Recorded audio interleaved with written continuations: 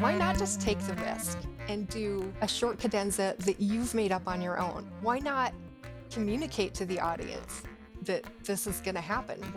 Why not add that element of excitement that must have happened back then?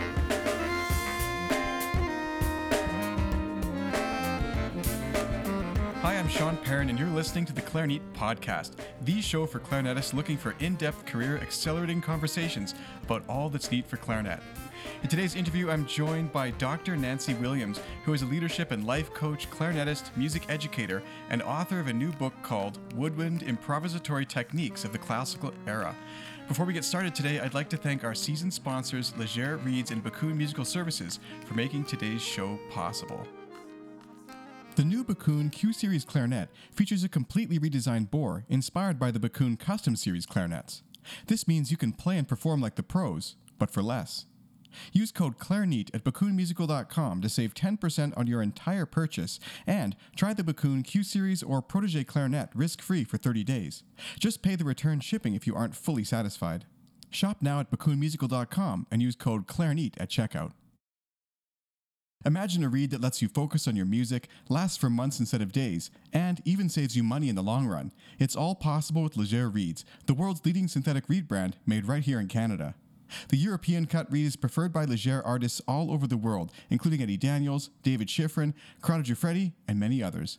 It offers a warm, clean sound with a great ease of articulation and is now available for E-flat, B-flat, and the bass clarinet.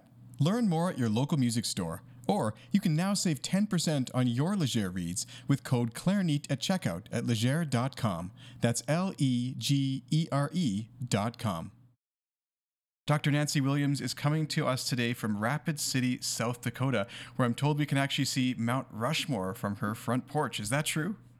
Yeah, it has to be a clear day. We're about 20 miles away as the crow flies, but yeah. That sounds amazing. It's one of those things that, I've always wanted to see in my life. And it's so funny to think that there's people just, a stone's throw away of all these great monuments and interesting things in the world. So it's kind of cool.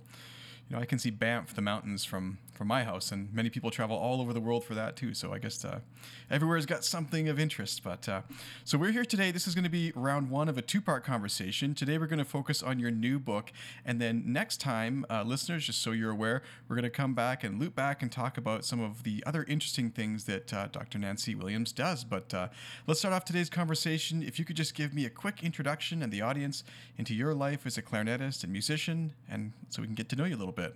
Well, first of all, thank you for having me on the podcast. You're very gracious. So I have a slash career and am juggling several things. I actually graduated with my doctorate in clarinet performance December of 2019. Oh, the timing. Yeah. And so it's been interesting navigating those waters.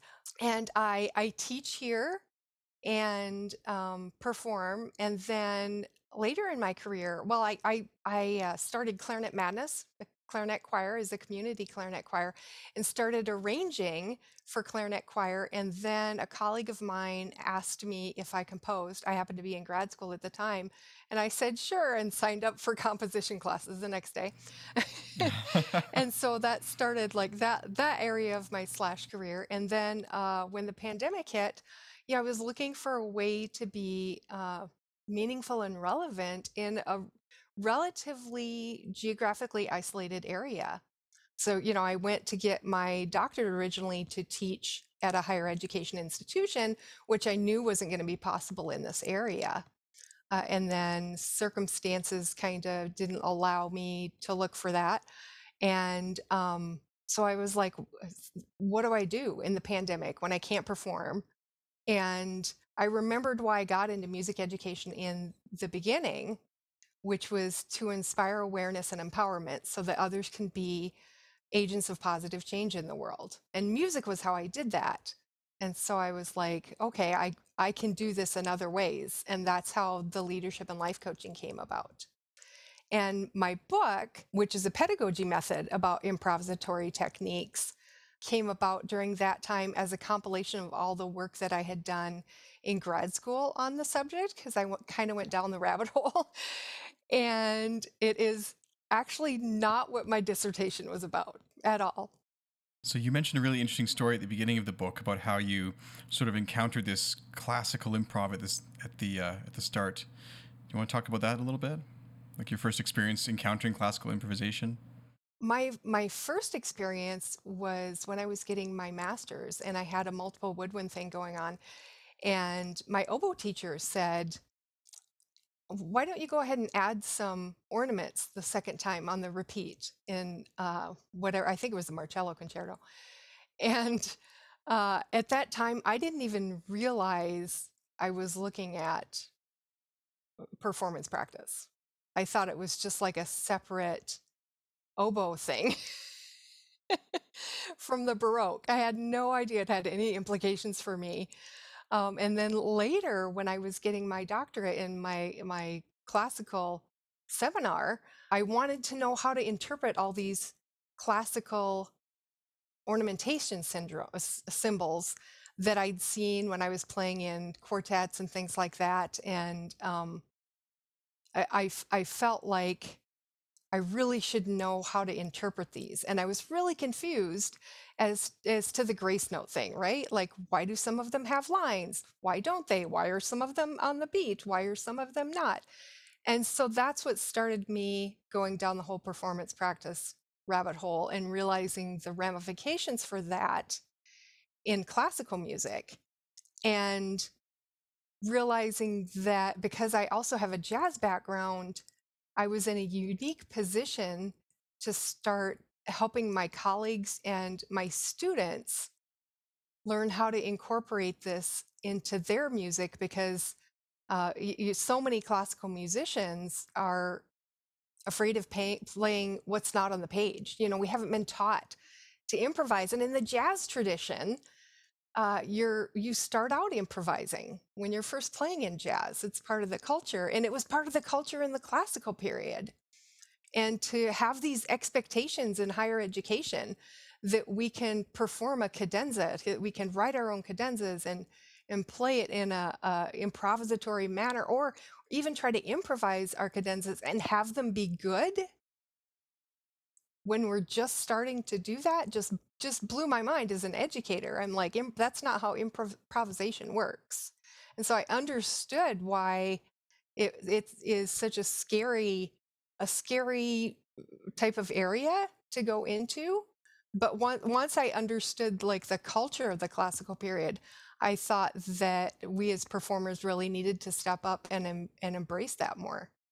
Yeah, I think that you raised an interesting point as far as the culture. I mean, I think that this sort of division between classical and, let's say, popular or more kind of folk music, I'm not sure it was there so strongly before, and people would learn different techniques of improvisation on the classical side for sure. I mean, this is where all the notions of cadenzas and ornaments and all these things came from, not to mention long before that with figured bass and a bunch of other different techniques, you know? So I'm wondering, like, do you make a distinction in your mind between improvisation and reading from the paper, or is it all just kind of music and two sides to the same coin? Oh, that's such a good question because music isn't what's on the page, right? Yeah, yeah, it's what Yeah. goes in our ears, I guess. Yeah, yeah, and it's inside of us. We bring it out. Music, the written notation is how the composer it tries to convey his intention. I think that that philosophy has changed over time. In the Baroque period, which clarinetists don't come from, and I think other instrumentalists get a better idea of that philosophy of the performer helping to complete the piece. Because in the Baroque piece, composers wrote more of an outline. It was much more sparse, and there was so much more expected of performers. I related it a lot to jazz, and one of the things that I found really compelling was how it could vary from nationality to nationality and region to region. And I remember stories when I was growing up because my grandpa actually had a dance band in the 30s and 40s. And I remember how he would say that people would drive between all these small towns in the Midwest to hear certain bands perform a certain piece because they like the way that they played it. And in jazz, you have a lot more freedom with how you interpret a piece, it can be a lot faster. There's fast versions, slow versions. You can swing it or not. You can have characteristic pieces that identify like your jazz ensemble. So the romantic in me um, was like, oh yeah, like I could totally see that in the classical period, going to different performances of solo clarinet work to hear different interpretations. And like I don't know if that's true or not, but I like the romanticist in me just really liked that idea of how personal it was. I think it's probably very true because I even think about when I was obsessed with Glenn Gould. Well, maybe I still am, but back in university, I was obsessively listening to different people playing the Goldberg variations, and I remember being fascinated because I really loved Glenn Gould's interpretation and the originality, and honestly how slow it was, and you could take a different sense from the music, but. I remember listening to a version by Rosalind Turek, who died a few years ago, and she was fantastic in her own way, but it was just so different. I couldn't believe I was listening to the same piece. So I think your idea of kind of like dialects, if you will, of improvisation and ornamentation, they probably go too far sometimes. Maybe ornamentation syndrome, like you said a minute ago, but I think that can be done, different ways by different people. I guess we were talking a little bit about the two sides of the coin, and the reason I kind of asked that was because I had a really great professor in university. But one thing he said one day I didn't really agree with is he called jazz ear music and classical eye music. And I guess I didn't like that because it seemed a little disparaging towards both at the same time in a way, almost like jazzers can't read and classical people can't improvise. But at the same time, I think that for many players, that's not wrong. Hmm. Hmm. So how do we start to bridge the gap, and where does your book sit in that pedagogy, and I mean even enlightening the teachers who are going to be needing to teach this? That's a problem I was looking to solve. And when I started my career as a band director, my first job was actually K through 12, and I taught general music. And so I knew how to introduce improvisation in a very basic way and how to train the ear. And we do that through aural skills, but we don't really do that with our instrument in our hands so much. And so I took what I knew about teaching general music and incorporated it as well in a way that allows applied lesson instructors, private teachers to start incorporating it at the very beginning with their students in lessons with their instrument in just a few minutes every lesson. Like it's not a huge drawn out complicated thing. It's just a small amount of time, and I created a pedagogy based on that that's part of the book. So part of the book is an aural skills trainer that helps teachers and more advanced students can use this to teach themselves as well. And I give other resources to other books that can help with the listening and the performing aspect together that aren't necessarily classically based. But that was part of how I saw we needed to change, was a more fundamental understanding of how we teach the next generation coming up. And what I was really surprised in that when I started incorporating this and experimenting with it in my own private studio is how many other aspects of their playing improved just because they were listening so much more carefully, and tone and intonation and musicality blossomed, which I kind of expected. Like the scientific the experiments that had been before that I was researching had said that those were long-term benefits. I was super shocked at how quickly those benefits happened. And so that's how I chose to address that situation. And I call my colleagues to start incorporating aural skills with the instrument into their lessons as well, even if they're not using my book, because music isn't just on the page. Even if you're only playing what's written in ink, that's not where music comes from. And the more we learn to open our ears, the more we're going to be more musical, and the more we're going to get the benefits of all these ancillary aspects of improvisation. Well, I definitely think it's more intertwined than people realize. I mean, even making the decision to, let's say, end a note a little early or hold it a little longer, or to swell or not swell a note, or to phrase a little differently than what's on the paper. I mean, these are improvisatory choices, you know? And I remember I was a fairly latecomer to improvisation in a way, but maybe not. It just was kind of in my head, I think. But I took some improvisation lessons to go with a CD project that I recorded, which recently turned like 6 or 7 years old, which is hard to believe it was that long ago now. But anyway, I remember that it gave me such freedom because inserted these sections of improvisation into the pieces, and part of that went on the CD. And but just the freedom to play that and sort of be lost in this free time, and then come back at a place where we knew was coming up was very liberating in a way. Do people find that that's a common experience of feeling liberated from the paper? Oh, I haven't really asked that question. For me in my studio, it's more about just getting them over the fear. And so I would think that would be. I recall I had a student once. Oh, I think it was the Stamets, and I just wanted them to lead into the theme coming in because it was kind of a naked spot there, and I couldn't even get them to do like 3 or 4 notes leading into that theme because they were just so petrified. Really, they just Um, didn't want to even do anything that yeah, wasn't there. Yeah.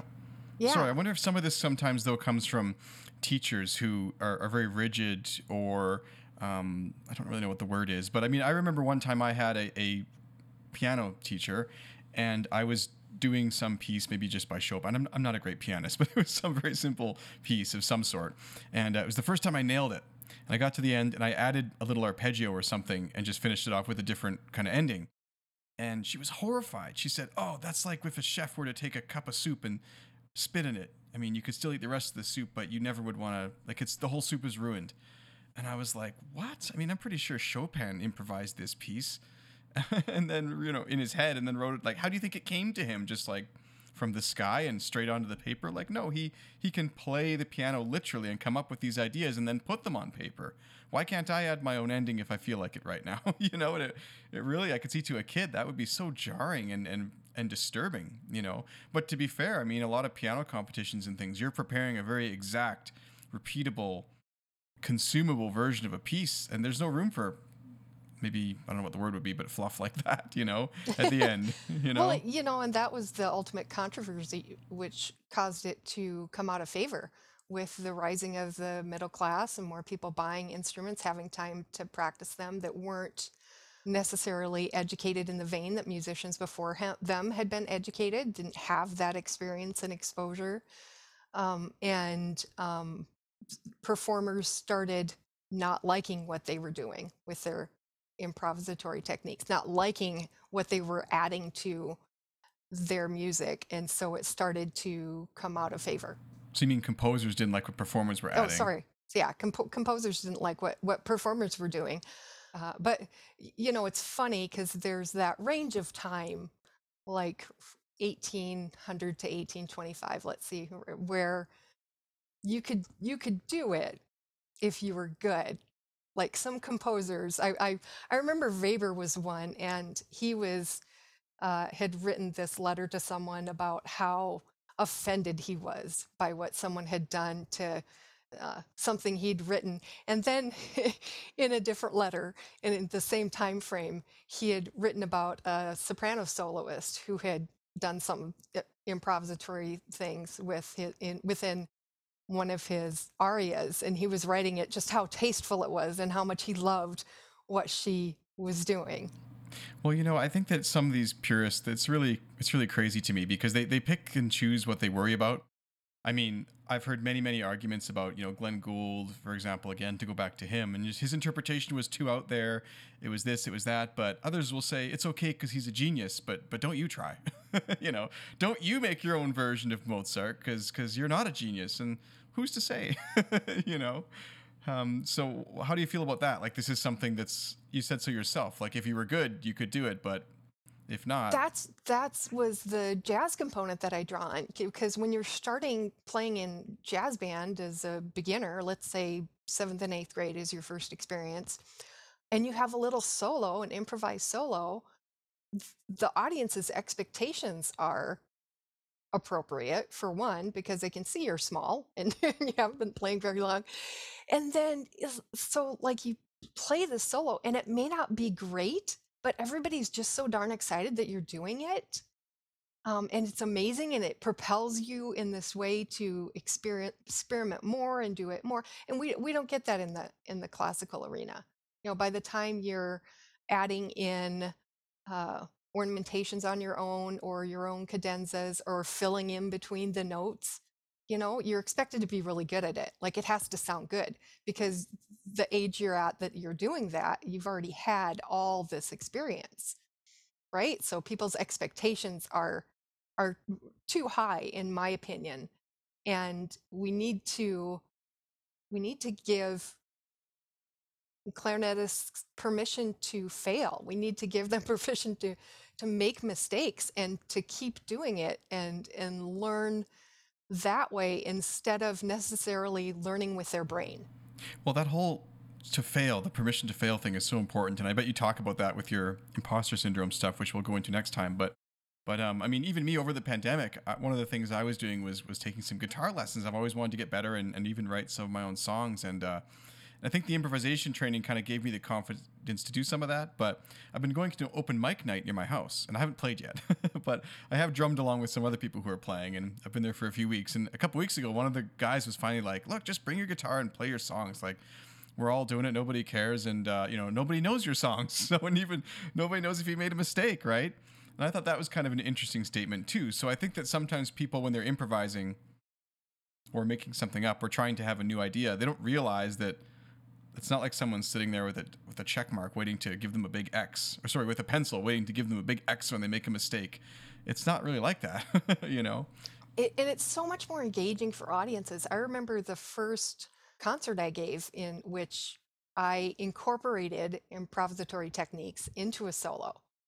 And I decided to clue the audience in because I wrote this book and I started on my own journey along with the book with improvisation and although I have this jazz component and improvisational experience there, it's very different from what goes on in a classical improvisation. It's much more structured. And so it really is learning from scratch. And so what I'm trying to say is like I'm not awesome at this. Mm-hmm. Yeah. I'm not doing YouTube videos of me like doing this professionally, but I figured I should put my money where my mouth is and start incorporating it in my own performances. And I was surprised pleasantly by how much more of a meaningful performance that was. And I think I even got a standing ovation because I told the audience what I was going to do and that I wasn't awesome at it yet. But yet, I had done this research and felt like it was something that I felt compelled to do to honor the zeitgeist of the moment. Like this is what was going on in the classical world, and they loved it. They ate it up. It was so powerful and so much more powerful than any other time I'd performed a classical solo before that.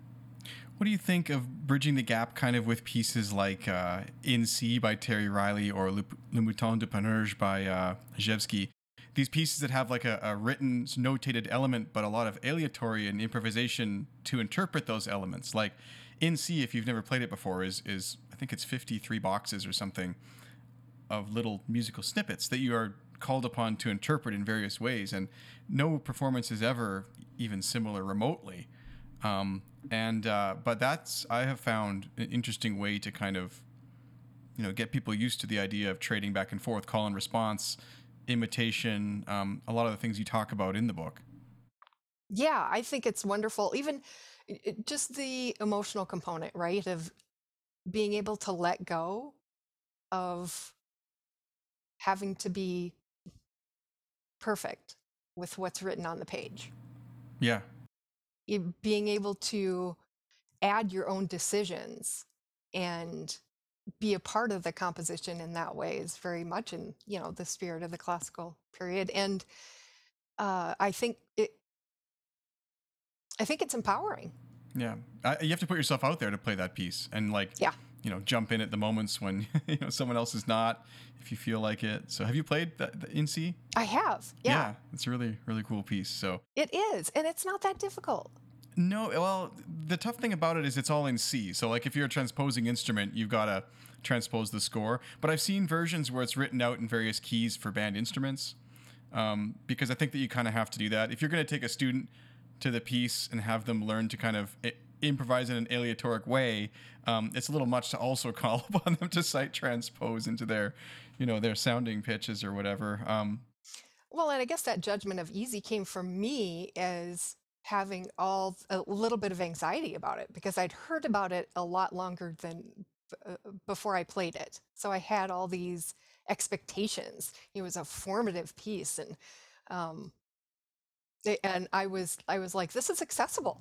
Like It is, this but isn't it's one of scary. those interesting things because to me, I remember the first time I played it, it was almost like a party piece. I can't remember where we did it, but it was almost somewhere just at the university. 30 people got together and just sat down, played through it once, and that was it. I was like, oh, that was kind of fun. But the second time I remember doing it was a piece of study in a new music class that I had, and like we focused on each cell and like different ways to interpret it and like focus on listening around the room and okay, the saxophone's doing it in that style. I mean, you can choose to do it in a different style, but if you do it in a similar way, it becomes this cool kind of echoey effect, and just the idea of even rehearsing sections as a group to say, okay, let's try it like this, let's try it like that, and before you know it, you've got kind of a repertoire of ideas to go to during the concert, which is kind of cool. So but anyway, yeah, if you've never checked it out, I would highly recommend trying to play in C, looking into different versions. My favorite recording is not the original. I find it to be too kind of upbeat and whatever, but poppy maybe. I don't know. It's cool, but I really love the Kurama Percussion Ensemble, I think is what it's called, with the Hilliard Ensemble. It's amazing. Really, with a choir of all things. It's really cool. Well, and I love, I forget the word that you used, but how you had like this bank of ideas to draw from. Repertoire, maybe. And that was another thing that struck me with my research is how um, I I call them prescribe. Oh shoot, I forget what I call them. That's okay. This is edited. Prescribed diminutions. There we go. In that, but I liken them to like the licks that jazz players learn ahead of time and the things that they practice in case they get in trouble. So they also have this like bank of ideas to draw in on, and how they were doing that in the classical period also. And I found that fascinating. So let's talk about some of that as far as the different repertoire people use. And I like your book is laid out in a way that you're actually going through various types of levels, almost improvisation levels. And I think that those are adding to the repertoire as you go. So you've got imitation, call and response, various patterns, harmonizing, ornaments, cadenzas. Like you've kind of put it all out in a really interesting sort of leveled way. But I have to say it's interesting to me because I have a 3-year-old and a 6-month-old, and I noticed with this a lot of the ways that you teach someone language are the ways that you're talking to teach music. Because like even with my 6-month-old, we start off right now by she makes a sound, I'll do the same one and see if she'll do it again. I'll try and teach her some other sound and if she can copy. But my older child, like it's more about strings of words or saying something maybe it's a little funny that catches her off guard, see if she's picking up on it kind of thing. But I see a lot of that in this music training. So first of all, let's go through some of those ideas and things we can add to our repertoire and maybe why, but also relation to other kind of learning styles and languages. Oh yeah, well, music is a language, right? And yeah, so that was the area that stemmed from my general music experience. And when we're introducing pitches, new pitches, and how to correlate them with the pitches that we already know, and how to string together notes into melodies and call and response and all of those things, I had a very, you have to build on what you know. That's why I wrote it that way. I'm like, you can't expect students to do this if they haven't done this first. Yeah, just sit down and play a cadenza. Do it now. Right? Yeah. Yeah. Like And one of the funny things is that one of the people that beta tested my book was really adamant about not including the harmonizing part. He's like, that's just way too difficult. Like you really should be going in there and figuring out the chord structure. And I'm like, that is the opposite of what I'm going for. You know, the whole point is to let's open up our ears and start making decisions with our ears instead of Oh, I see what you're with saying. Yeah, yeah. yeah, Yeah, yeah. And I'm not like diminishing anyone who is going through and figuring out the chord structure to help them with improvisation. That's not what I'm doing. But in the aural skills builder part, it was the antithesis of what antithesis. I yes, yes, of what I was going for. And his argument is that it was just too difficult. He was like, I have college students that can't do this. And my answer was, well, yeah, because they haven't done the stuff before it. And also, I can go and get you two middle school girls in choir that can do this. Yeah, that's interesting. I think it's a perspective a bit based on you're discussing kind of just hearing where a harmony could go. And I mean, everyone can do this, I think, if they try, but maybe what he's thinking more is like to do it, quote, properly in some kind of way that might be fitting with the key. Like, is that what he means, maybe? I'm not sure. His was, yeah, his was more of a, this just seems far too difficult to include in there. And his experience was as a professional orchestral musician and the types of students that were coming to him. And my experience was as a more comprehensive, that's not the right word, but I'd been teaching students and teaching them how to do this, younger students that didn't come from that type of rigid environment that often orchestral students are trained in. I see what you're saying. So I thought he was coming at it from like a jazz perspective of trying to like properly harmonize, and in that I guess I could sort of see that perspective. But you're totally right, because I bet if you called on half of college students to play Happy Birthday, they couldn't do it.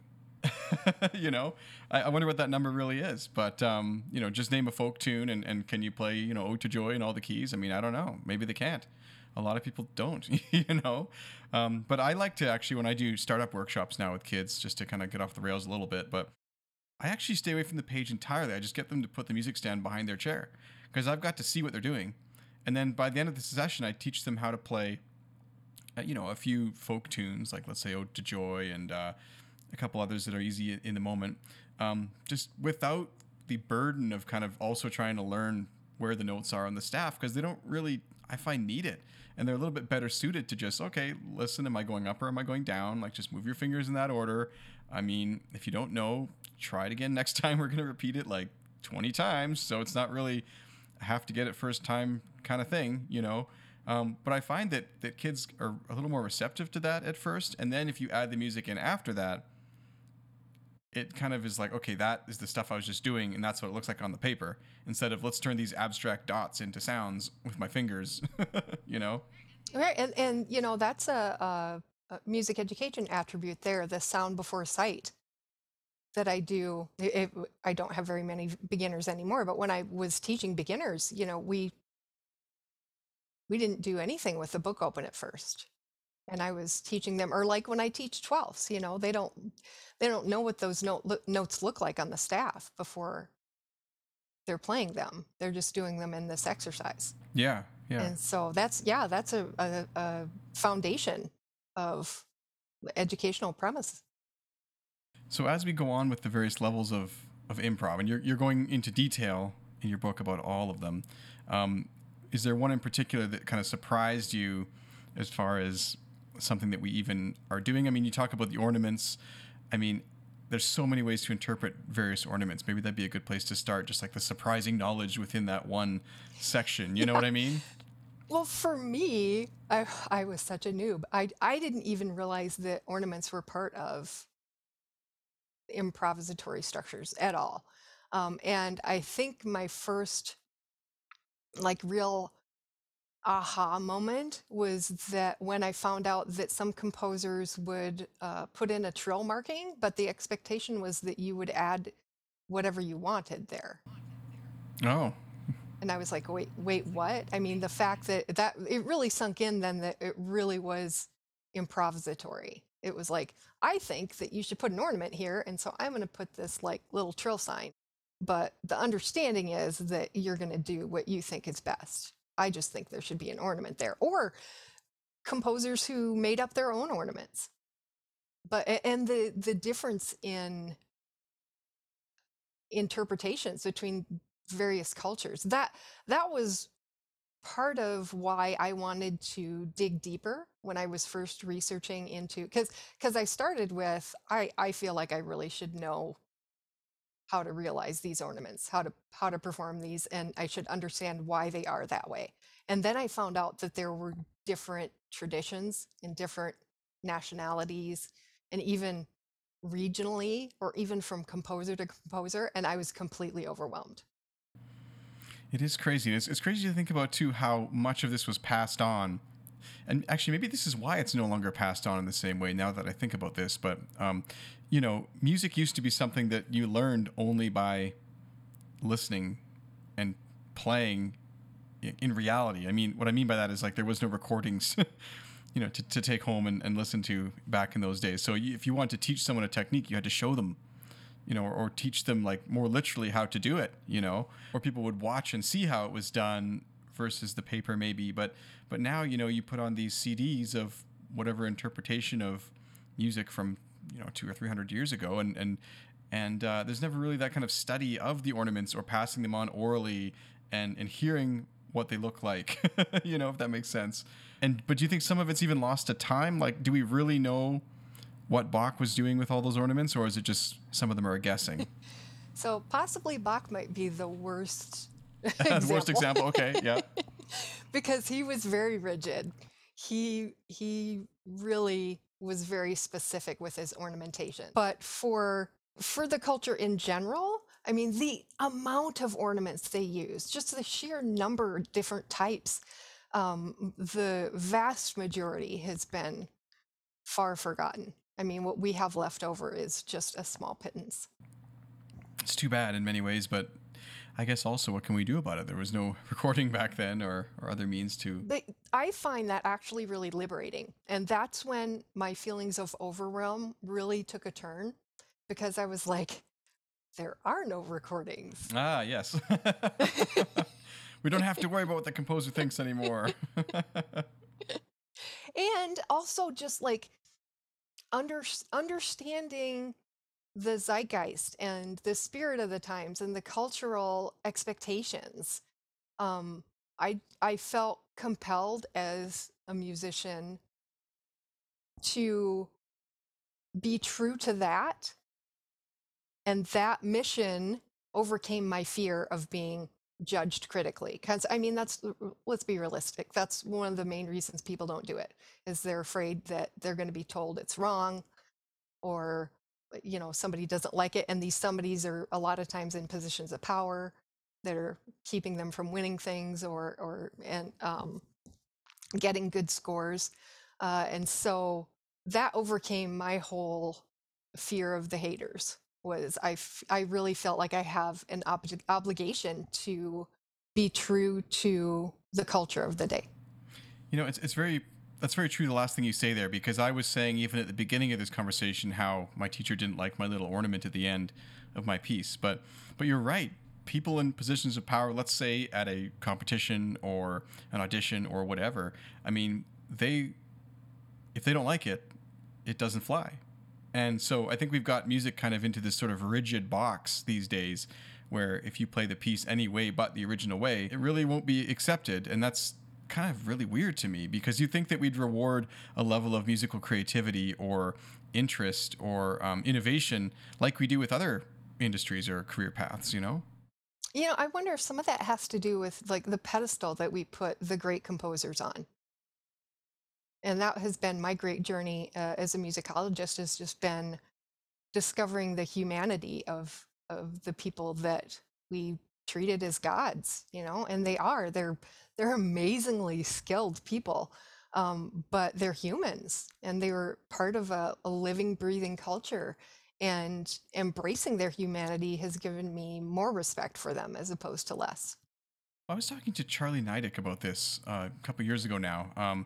He was saying they had a performance. I think it was him. They had a performance, but then along with the performance, they were serving like food from the era to go along with it. And I thought that was so cool. And I was joking about that with another artist who came on recently, Kristen Mather de Andrade. And she was on here and she was talking about playing, I think it was Brazilian music. And same thing, she was discussing how her husband's Brazilian and she would eat this food and listen to this music and interpret this music and understand the culture more. And I was like, we need to do more of that. Yeah, I would pay for that. Absolutely. Yeah, what a cool experience, right? Yeah. Come eat in, 17th, 18th century style or whatever and listen to Yeah. pieces from the era. 'Cause That'd be so cool. music's a reflection of culture, which is why I think, we're called to something more now as we know better. Ironically, what happened when the research first started in this was that the people that were doing it were very rigid musicologists and tried to quantify and qualify everything. And that's what a lot of the older generations of performers grew up believing. And a lot of that has since been debunked. It was much freer than that. They added their own rose-colored glasses and made it more what they wanted to as opposed to what it was. Yeah, which is a really interesting kind of perspective that we probably have shaded a lot of history with if you think about it. Well, and we can never be completely accurate because we have the Romantic era.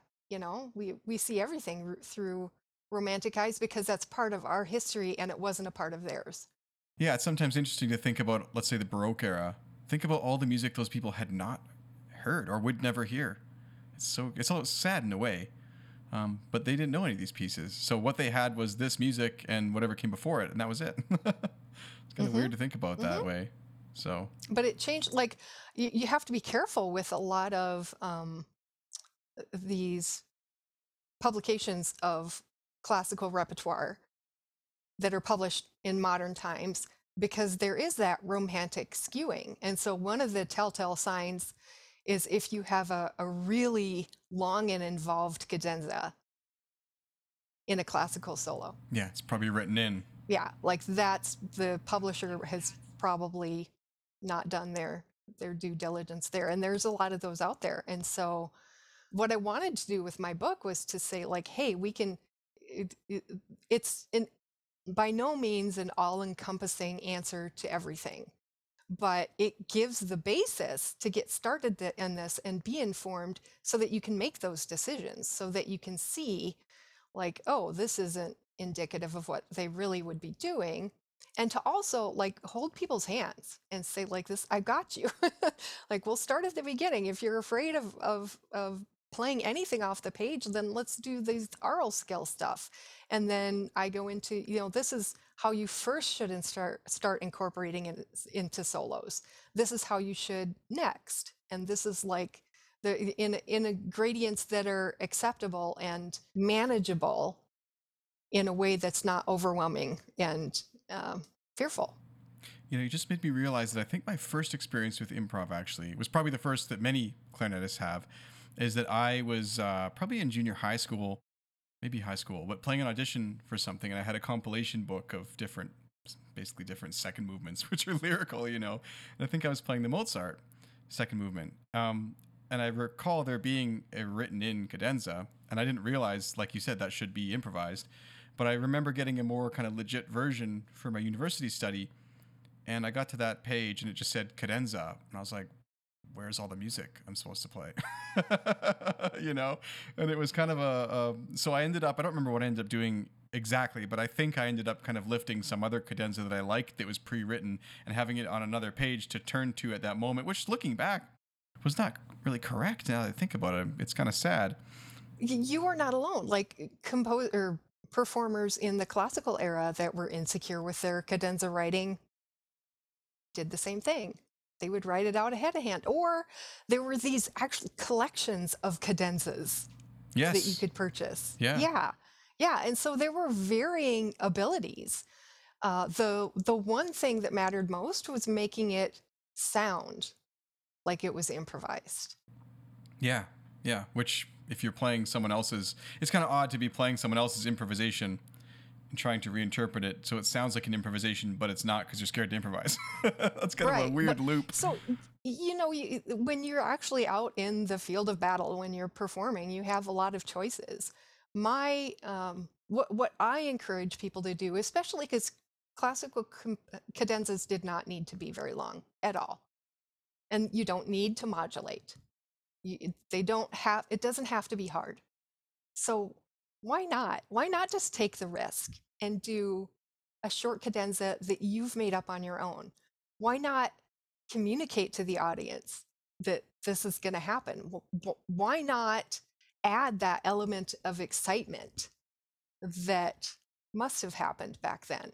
Seriously though, it's true. It's going to it's going to invigorate the audience and the performer. And I'd rather hear 2 to 4 bars of something someone made up than 16 bars lifted out of some cadenza repertoire book, you know? Right? Yeah. So it's not about being perfect. It's about being real and in the moment. No, I think that's a great spot to kind of start wrapping it up as far as the conversation about the book. But I want to remind listeners that I'm going to have Dr. Nancy Williams back again to talk more about some of the other interesting things she's focused on in her career. But before we do go, I want to find out, where can people get this book? Where can people learn more about what you've done? Oh, it's on my website, drnancywilliams.com, drnancywilliams.com. It's also on Amazon.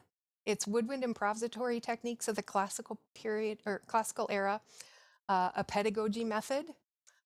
And I've included a PDF download version too. There's an anthology at the back. So there's a lot of music where you can see what was done, those prescribed diminutions like I talked about, those like jazz lick types of things that people would learn ahead of time. And it's all in one place.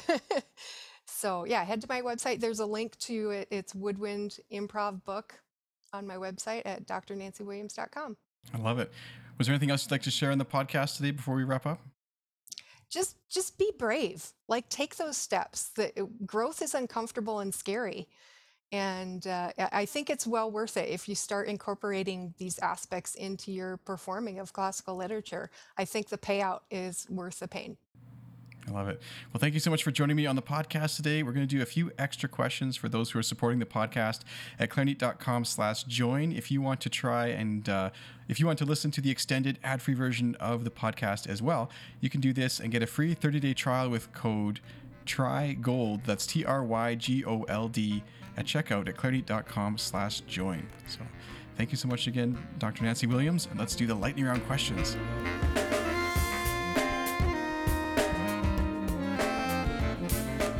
Imagine a reed that lets you focus on your music, lasts for months instead of days, and even saves you money in the long run.